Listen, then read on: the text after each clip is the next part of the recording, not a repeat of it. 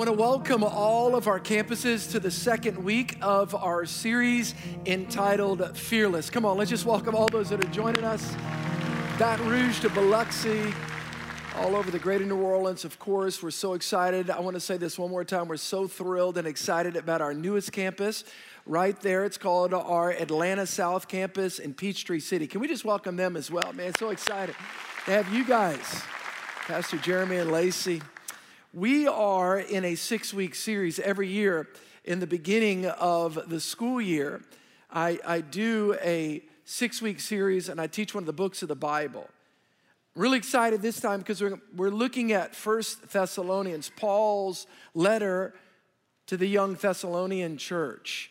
It's interesting when you begin to think about Paul and his heart. Again, he was only there for 3 weeks. You can read about it in Acts chapter 17. He was there for 3 weeks. He reasoned in the synagogues of who Christ was. There was a revival. There was an awakening in the town, and people got saved. And of course, Paul's now in Corinth, and he hears from Timothy how they're doing, and he pens this letter to the church at Thessalonica, and he encourages them to stay strong in their faith. He also clears up any confusion they have about the return of Christ. By the way, in 2 weeks, we're going to be talking about the return of Christ. What does the Bible teach about the end times, the return of Christ, the Antichrist? All that is actually week 4 and 5 of this series. Paul talks about it. In this particular letter, he addresses it. But he admonishes them and he encourages them to stay strong. Everyone say, stay strong. Why is that? Culture was shifting rapidly for these young believers. There was a hostility to their new faith. They were being persecuted for their Christian belief system by the Jews and by the Romans. And Paul was saying, stay strong in your faith. Stay strong in your faith. He was leading them. He was speaking as a father and as a leader, encouraging them in their faith. Chapter 2 is a unique chapter in the Bible because I believe Paul addresses some things about leadership. Matter of fact, I do believe that we are in our current culture, a crisis of leadership. Actually, in every sphere of culture. Politically, in the business world, in the arts and entertainment, even in the religious world, there's a crisis of bold, authentic, clear, and sacrificial leadership. It costs you today to be bold. It costs you to be authentic. Why? Because there's such a need for it in our culture.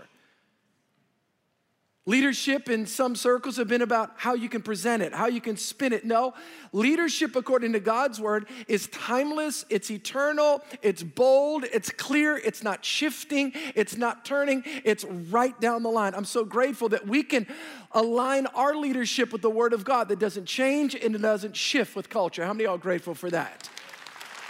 That we need to be bold in our faith. God is calling us as believers to be loving and kind and yet bold in our faith. To be clear, to be consistent. Paul was dealing with a leadership crisis in that culture as we are today. There was people that were filled with fear, shifting uncertainty around him. And as a father, he began to talk to them about how to be bold in their faith, how to be kind in their faith, but clear in their faith. Today I want to talk to you about the power of spiritual influence. The power of spiritual influence. It's interesting that people get that confused. They think that being an influence is all about being a big shot. It's not about that at all. We're going to see what the Bible talks about influence today. Speaking of influence, I did hear something funny about a young man who had just started a business, and he rented a beautiful office space, and he had completely furnished this new office, and sitting there, this man walked in, and the young businessman wanted to make a good impression.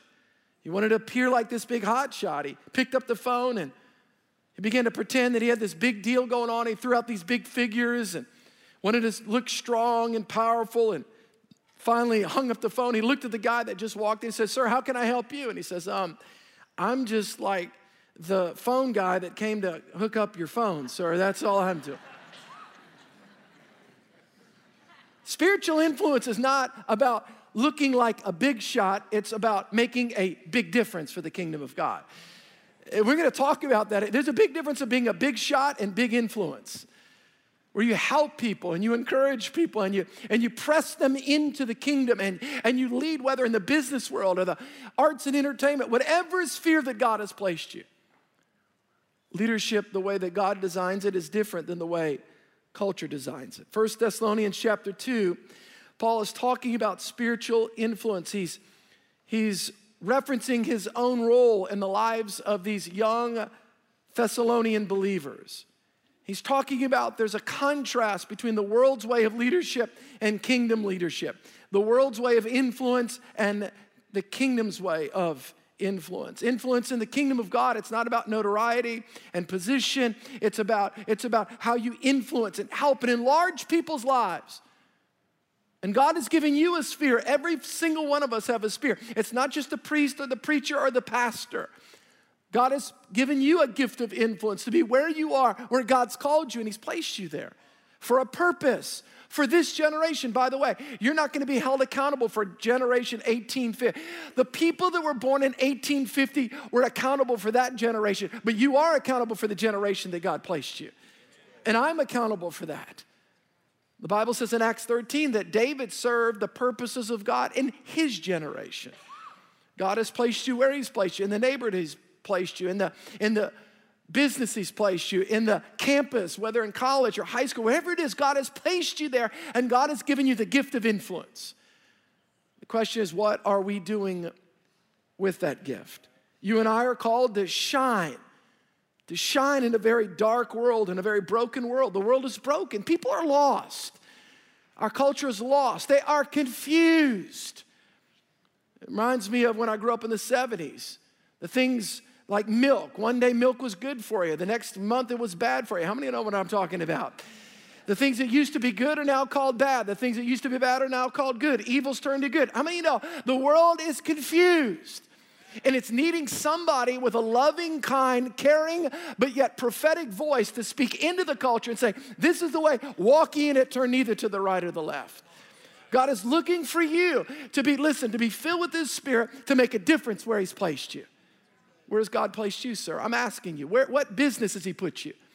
You're not just slime plus time. You're not just there taking up airspace. God has created you with the gifts and the talents and abilities to make a difference for the kingdom of God. And let me tell you something. Jesus said, listen, He says, you are the light of the what? Say it, world. Notice, not the light of the church. You're the light of the world. What does that mean? Is that this little light of mine, I'm going to let, y'all remember that? This little light of mine, I'm going to let it shine. Y'all remember that? Where are you going to let it shine? In the world. Why? Because the world is dark, it's broken, people are hurting, and they need some Christian to step up. They need somebody to shine the love of Christ. We are the light of the world. We are a city set on the hill. God has anointed you. God has called you. This is not about the priest, the preacher, the pastor. You guys are on the field. We're all in the field together. We're all doing this thing called kingdom advance, kingdom influence. Whatever sphere of society God has placed you, God has called us with the love of God, the power of the Holy Spirit, and the Word of God to invade culture. We don't capitulate to culture. We don't, try to escape from culture. We invade the culture with the love of God. We invade every sphere of society until Jesus comes back and takes us out of here. We're going to be preaching Christ. Let me tell you something. There's a whole trend. The way to influence the world is to act like the world. No, we don't act like the world, talk like the world. We don't want to, I don't want to have any, we are in the world, but we do not subscribe to the values of the world. And let me tell you something. God has anointed you and gifted you to invade the culture that God has placed you, just like Daniel was placed in Babylon. We're living in Babylon. How do we make a difference for God? Well, you make the difference for God the same way the people of God in the scriptures made a difference. You let your light shine. You live according to a different value system. You live according to the kingdom of God. You love, you serve, you're clear, you're bold, you're sacrificial, you're authentic in your leadership. God has always placed His hand upon men and women throughout the generations to be leaders, people of influence. I'm not talking about people of position. By the way, let me clear up a confusion here, all right? Leadership is not equal a title. I can show you a lot of people with the title that says they're a leader, but they don't lead anybody. Nobody's following.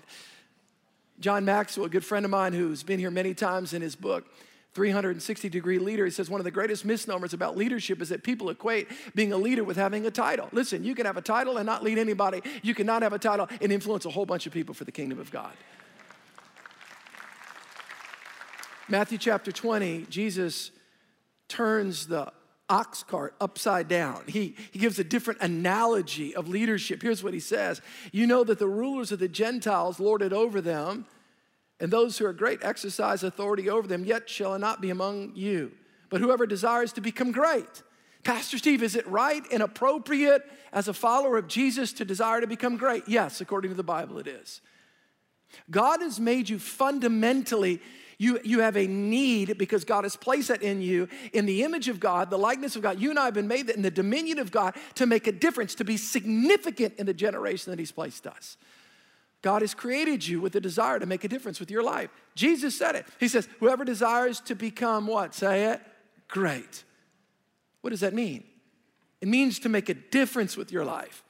The issue is the strategy. How do you accomplish that? Well, the world's way is different than the kingdom of God's way.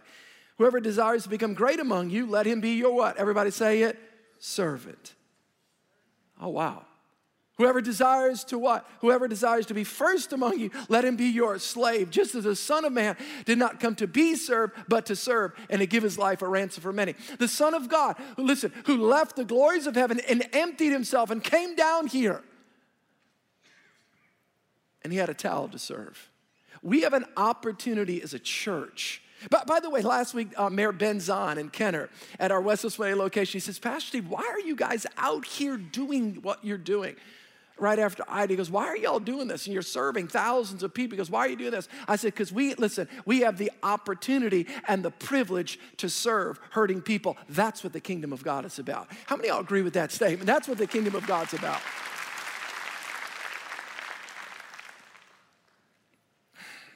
Culture around us needs Christians who are filled with the love of God, who are willing to shine bright, who are willing to penetrate culture. What does salt do? He says you call salt preserves. Salt penetrates. Light, it contrasts with dark. There are hurting people around us that desperately need Christ's followers to take their place.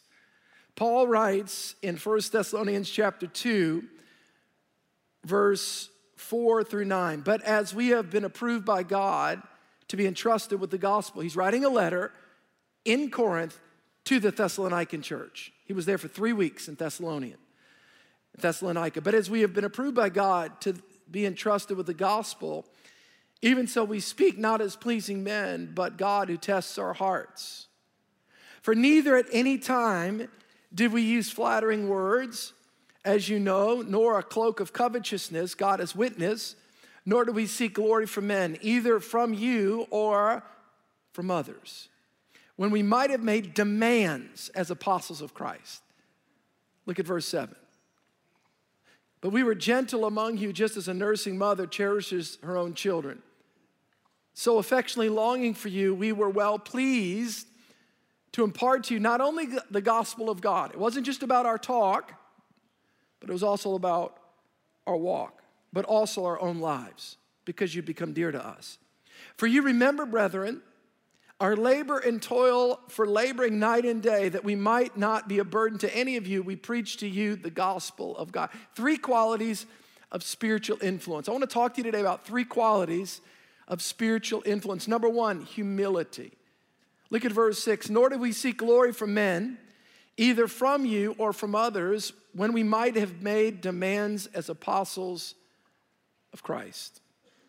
In other words, Paul wasn't looking for recognition from men. He was looking for recognition from heaven. And there's a difference. Paul understood the call of God on his life. He understood what God had entrusted to him.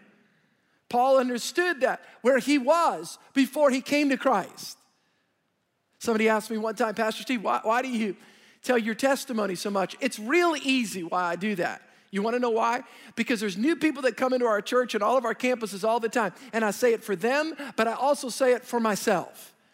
because I knew what my life was like before I came to Christ. I didn't, pull myself up by my bootstraps. I didn't just make my life better on my own. I know where I was when I was in darkness, and I know where I was when I was transferred into the kingdom of God. Paul understood that. Paul was a humble man. Why was he humble? Because he recognized who he was and who he wasn't. Humility is recognizing who God has called you to be. It's recognizing the gifts and talents in your life, but it's also realizing that you don't have it all. No one does. Humility, according to the Bible, is dependency upon God and interdependency upon one another. Humility is not self-abasement. There is a virtue of humility that is really found in every culture, every religion for that matter. And humility, according to the Bible, it's not self-abasement. It's not walking around apologizing the whole time. I'm just sorry about this. No, it's being sincere and authentic, but it's recognizing that everything that you have comes from the hand of God. Humility is recognizing that. It's recognizing what God has done in your life. It's realizing that you and I don't have it all. It's recognizing that God has put strengths in your life, but He's also put weaknesses in your life. Why? So that you need one another. I need one another. Thank God on our team and our leadership team, I have strengths and they have strengths and we need one another. Humility is not self-deprivation. Humility is acknowledgement of who God is and who we're not. It's recognizing that all that we have comes from the hand of Almighty God. It reminds me of a story about a rancher in Texas. And a newspaper reported this guy was really successful, but he understood something. The newspaper reporter showed up one day at his ranch and he says, "Sir, give me the keys to success. What are the keys to your success?" The rancher immediately replied, "Well, it's been about 50% weather. It's been about 50% good luck, and the rest is all my brains." Did y'all get that? But by the way, that's a very good assessment for all of us. The moment you think, because it's, man, we're so smart, it's our intellectual acumen. No. It's God's blessing. It's God's favor. It's God's strength on your life. Paul recognized, and he told that church at Thessalonica, it's humility. Humility is not self-abasement. Humility is dependency upon God. It's recognizing who you are and who you're not without God. Humility, as C.S. Lewis said, is not thinking less of yourself. It's just thinking of yourself less.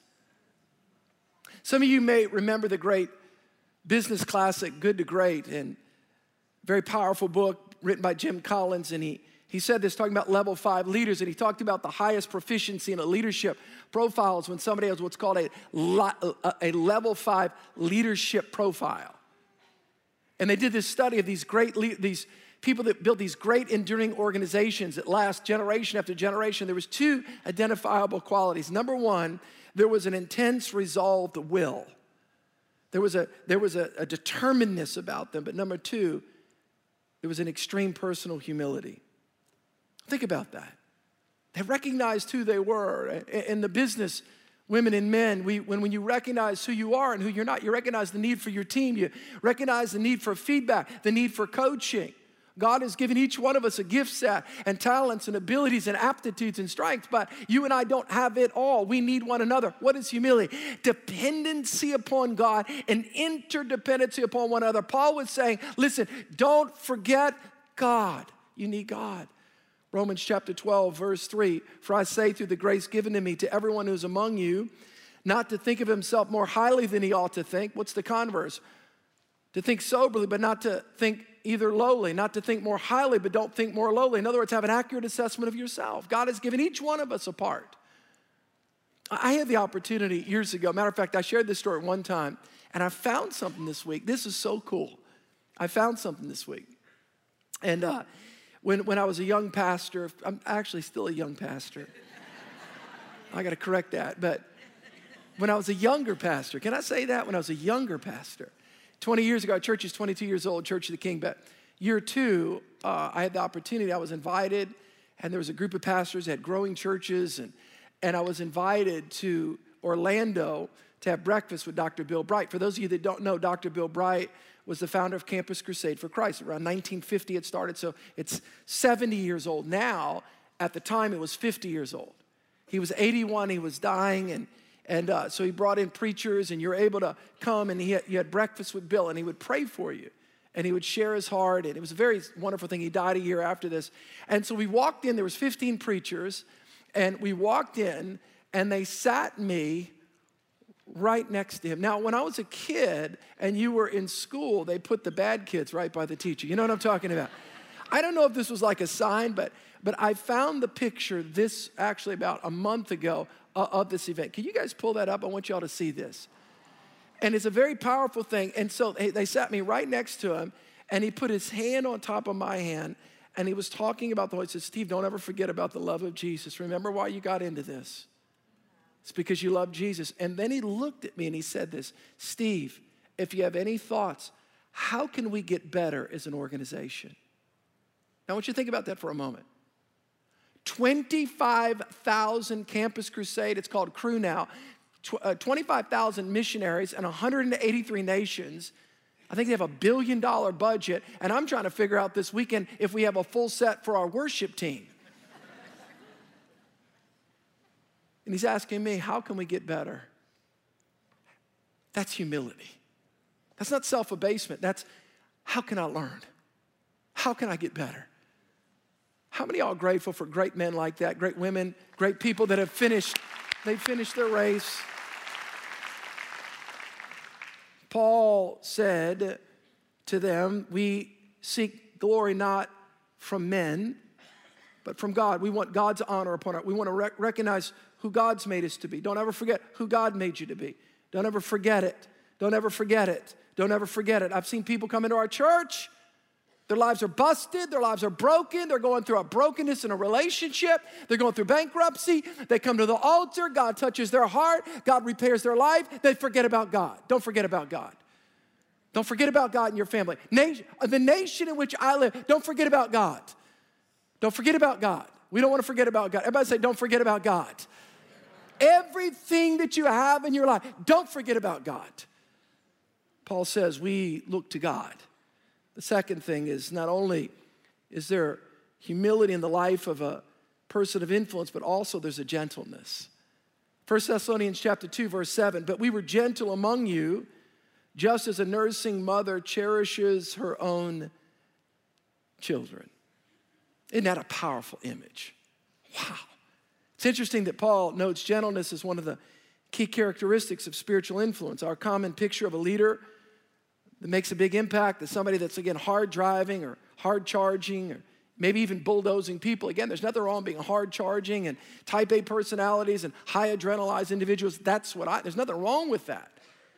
But we can hold people accountable. We can have clarity. We can be strategic in our mindset. We can hold people, again, we can be clear in our communication, hold people accountable. All the business people, you can do that, but you can still have a heart that loves and cares for the people that you lead. Paul was an apostolic leader, powerful leader, strong leader. And yet he said he had a heart of gentleness. We have a heart. Remember the point. The point is the people. That's the point. The point is the point. It's God's giving us influence for the sake of leading people and helping people and caring for people. That's the point. That's the template that we need to operate from. Remember the temple, Jesus? Talk about a balance. I know some of you think, my gosh, it's such a hard balance, and sometimes I go too far to this extreme, sometimes I go, but Jesus is the model for us. Let me tell you something. Gentleness is just not somebody that doesn't have conviction, doesn't have bite and grip to their life. Do you remember Jesus when he walked into the temple and he saw the money changers and he picked up that whip and he just drove the whole, there was a strength to Jesus. And yet, he's also the one that said in Matthew chapter 11, take my yoke upon me and learn from me. Why? For I am gentle. Everyone say gentle. This is the paradox of leadership, the paradox that we can have a grip, we can be clear in our communication, but our heart of gentleness is our care towards people. Leadership is not about, and influence is not about us, It's about the people that we lead, the people that you lead on your team, the people that are in your region, the people that God has called you to lead, wherever that is. Who's on your team? What place and sphere has God given you? What opportunity do you have to lead people? The issue is, yes, we can be accountable and clear in our communication, but do we care for people? Paul says we had hearts that were gentle. The real test of influence is how people feel after you leave them. I had the opportunity one time to see this amazing thing with Coach Tony Dungy. How many of y'all like sports? Anybody like the NFL? Anybody like? I know half of y'all. I like sports. I like competitive things. I enjoy that. And I'll never forget Coach Tony Dungy, the first African-American head coach in the NFL. Powerful. And he doesn't fit the profile related to personality profile that you would think. Of course, you think of coaches, and again, there's nothing wrong with that. You know, of course, Nick Saban, he's tearing his headset off. You know, he's screaming. Of course, he does have anger issues, but apart from that, I'm sorry, I shouldn't have judged. God forgive me. But the point is that sometimes we see the profile of, can you be this and that? In other words, can you be strong and clear? And it was such a wonderful interview. And here's what Tony Dungy said. He said, first of all, watch this. First of all, you've never seen me with my other coaches. I'm clear, I hold people accountable. Of course you are. Of course he is. But he says, in my heart, the number one thing I wanted all the players that played for me to know is that I loved them. I'm asking every leader, every person of influence that's leading anybody at any level, do the people that you lead know that you love them? Wow. That's what Paul said. He said, I had a heart of gentleness. Number one is humility. Pastor Steve, I want to be a person of influence. Our culture needs this right now. Every sphere of culture needs this right now. They need followers of Jesus that recognize their dependency upon God. They don't forget about God. They remember God in the good times, and they remember God in the bad times. They don't just think about God when they're sick and when things are going bad, but they think about God when they're on the top, in the valley and on the mountaintop. They remember God. Don't forget about God. Be humble before God. Number two, understand the heart of gentleness. Number three, and I'll close, generosity. Generosity. 1 Thessalonians chapter 2, verse 8 and 9. I'm just bringing you verse by verse through this. Look what Paul said. So affectionately longing for you, we were well pleased to impart to you not only the gospel of God. We have to use words. We have to share our faith. That's called talk. But it's not just talk, it's also walk. It's together. He said, so affectionately longing for you, we were well pleased to impart to you not only the gospel of God, but also our own lives. That's the walk. Because you had become dear to us. For you remember, brethren, our labor and toil for laboring night and day, that we might not be a burden to any of you. We preach to you the gospel of God. You show me somebody that's made a difference in somebody else's life. Number one, there's a humility. Number two, there's a gentleness. They care for people. They may have been a strong coach, a teacher in your life, but you really knew they cared for you. Paul was telling this church at Thessalonica, if we're going to continue to experience increase and impact, number one, we cannot forget God. And number two, people need to know that we care about them. And one of the greatest ways that they know is the generosity of our hearts, with our time, with our talent, with our treasure. Paul was a man, a generous man, who cared for people. He went over and above. He was willing to roll up his sleeves and to commit to people. I am so grateful for Pastor Doug Arman. I'll never forget, I was really struggling. I was a Christian in maybe 3 or 4 months, and it was a Saturday night. My friends were really working me hard, man. They were like, come on, Steve, come on, let's go. I'm 19 years old, and come on, man, let's just go, man, let's get messed up. I felt this just heavy temptation on me. I just like, oh, gosh, what's gonna happen? And I'm telling you, it was almost like, it was a divine moment. And all of a sudden I get this call. And on the other line, by the way, it wasn't a cell phone. There was a generation when they didn't exist. And I got a call from Doug Armand, Pastor Doug, who was affectionately known then as Brother Doug. He said, hey, man, I was just thinking about you and praying for you. And I'm like, really? He was just thinking about you, and the Lord put you on my heart. Now, that was a whole nother thing when I became a Christian. The Lord put you on my heart. That's interesting. I said, man, I'm just praying for you. I'm going to come get you. I'm like, no. And they said, no, I'm going to come get you. I'm like, no, I'm getting ready. He said, no, I'm going to come get you. I'm like, wait, no, I'm going to come. I'm coming now. I'm like, I really don't want, no, I'm coming now. I know where this was going. I know where this thing was heading. I was getting ready to get loaded in the French Quarter. Now I'm going to Shoney's to eat the buffet. I know where this thing is going. I know where this is going.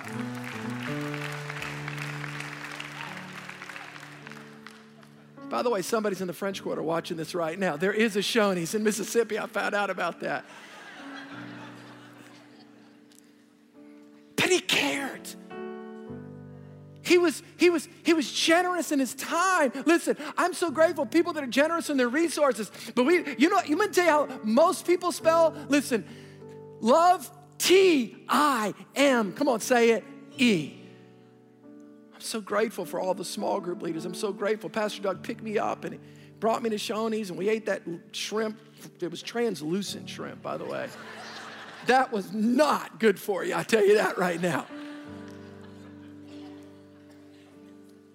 And just pray for me, encourage me. He was so generous in his time. Changed, something happened. You know, when I graduated from Tulane, I went to Bible school. So I went to college, then I went to Bible school, then I went to seminary, Baptist seminary after that. So I kind of did some things differently. And there was a guy, I'll close with this story. There was a guy at Bible school, talk about generous. That this is what Paul was talking about. You want to influence somebody's life? Humility, gentleness, generosity. You add value to people. You leave people better. Is every person you come into their life, is everybody leave better because you came across their path? Watch this. There was a guy at Bible school. He would come every year. Some of the buildings were named after him because he'd raise money. He was incredible. He was a missionary. Wayne Myers. You need to Google Wayne Myers. I think he recently passed. He'd be close to 100, and he was a missionary. And I've told the story before to some of you that have been in our church for a while, and he would have what's called Live to Give Day, and his voice was kind of scraggly, kind of like mine. He was like, live to give, and he planted thousands of church in Mexico. He was one of the most transformational people. In other words, you didn't stay the same when you came across this path.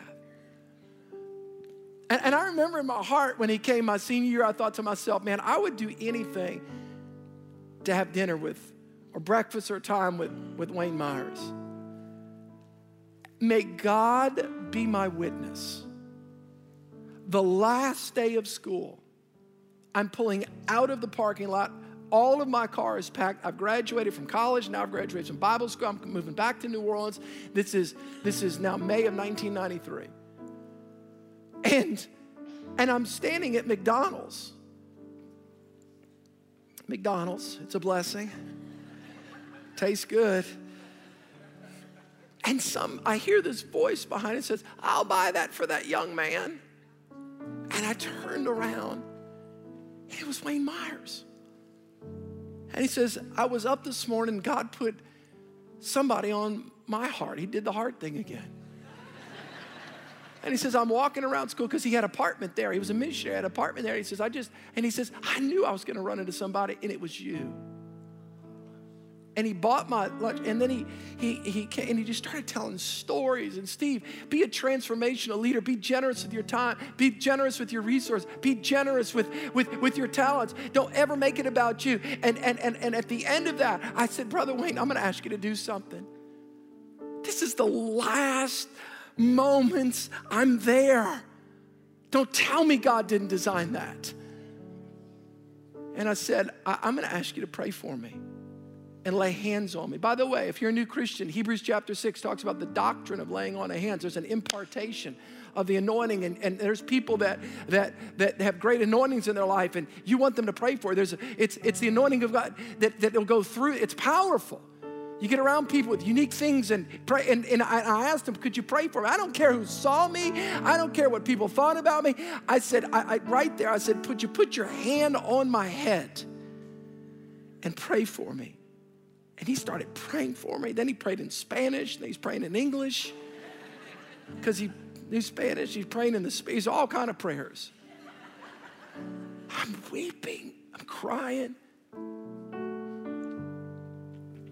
And when I stood up, I felt an impartation into my heart. Listen to me.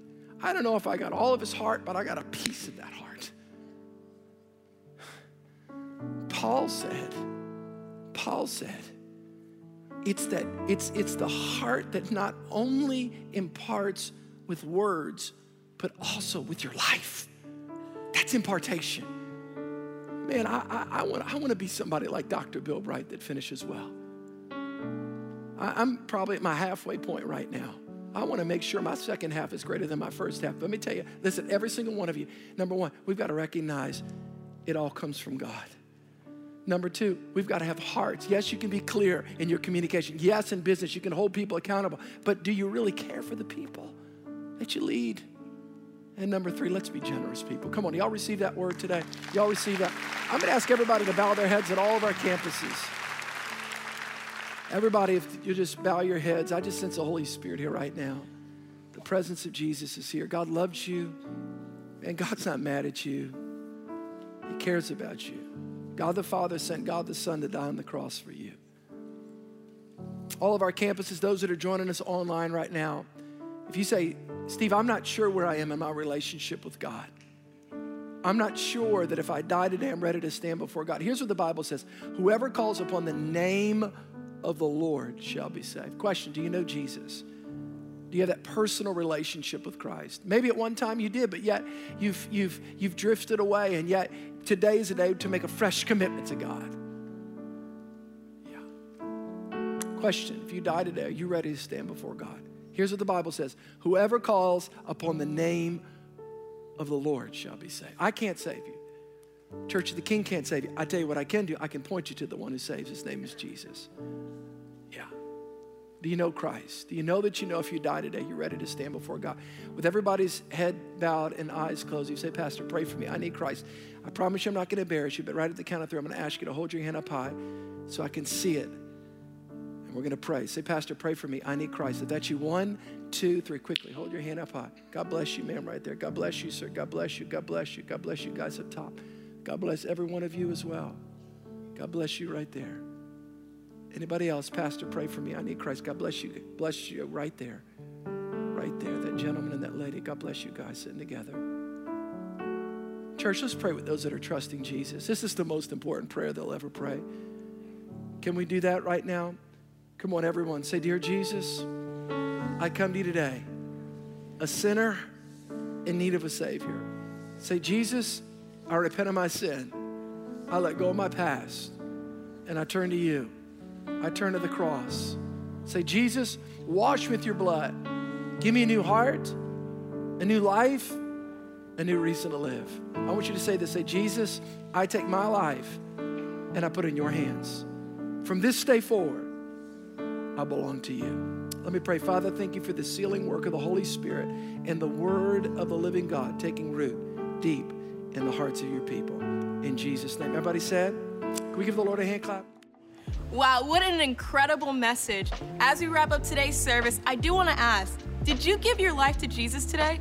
If so, wow, congratulations. We're so pumped for you, and we believe that this is the best decision you're ever going to make. Absolutely. Today the Bible says that you have eternal life. Jesus came to give us life and life more abundantly. From this day forward, you belong to God, and you're part of God's family. Isn't that amazing?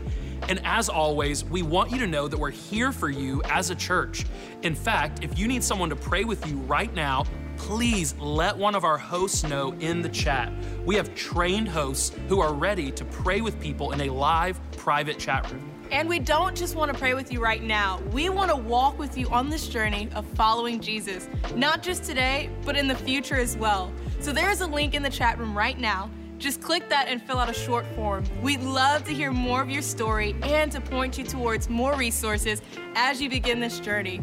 Well, with that being said, we can't wait to see you next week as we are continuing our new series, Fearless. Do you know someone who could use some fresh faith and hope? To learn how to live confidently even when times are uncertain? Why don't you invite them to church with you next week? And as always, we can't wait to see you here again next week. Have an amazing week, and we'll see you soon.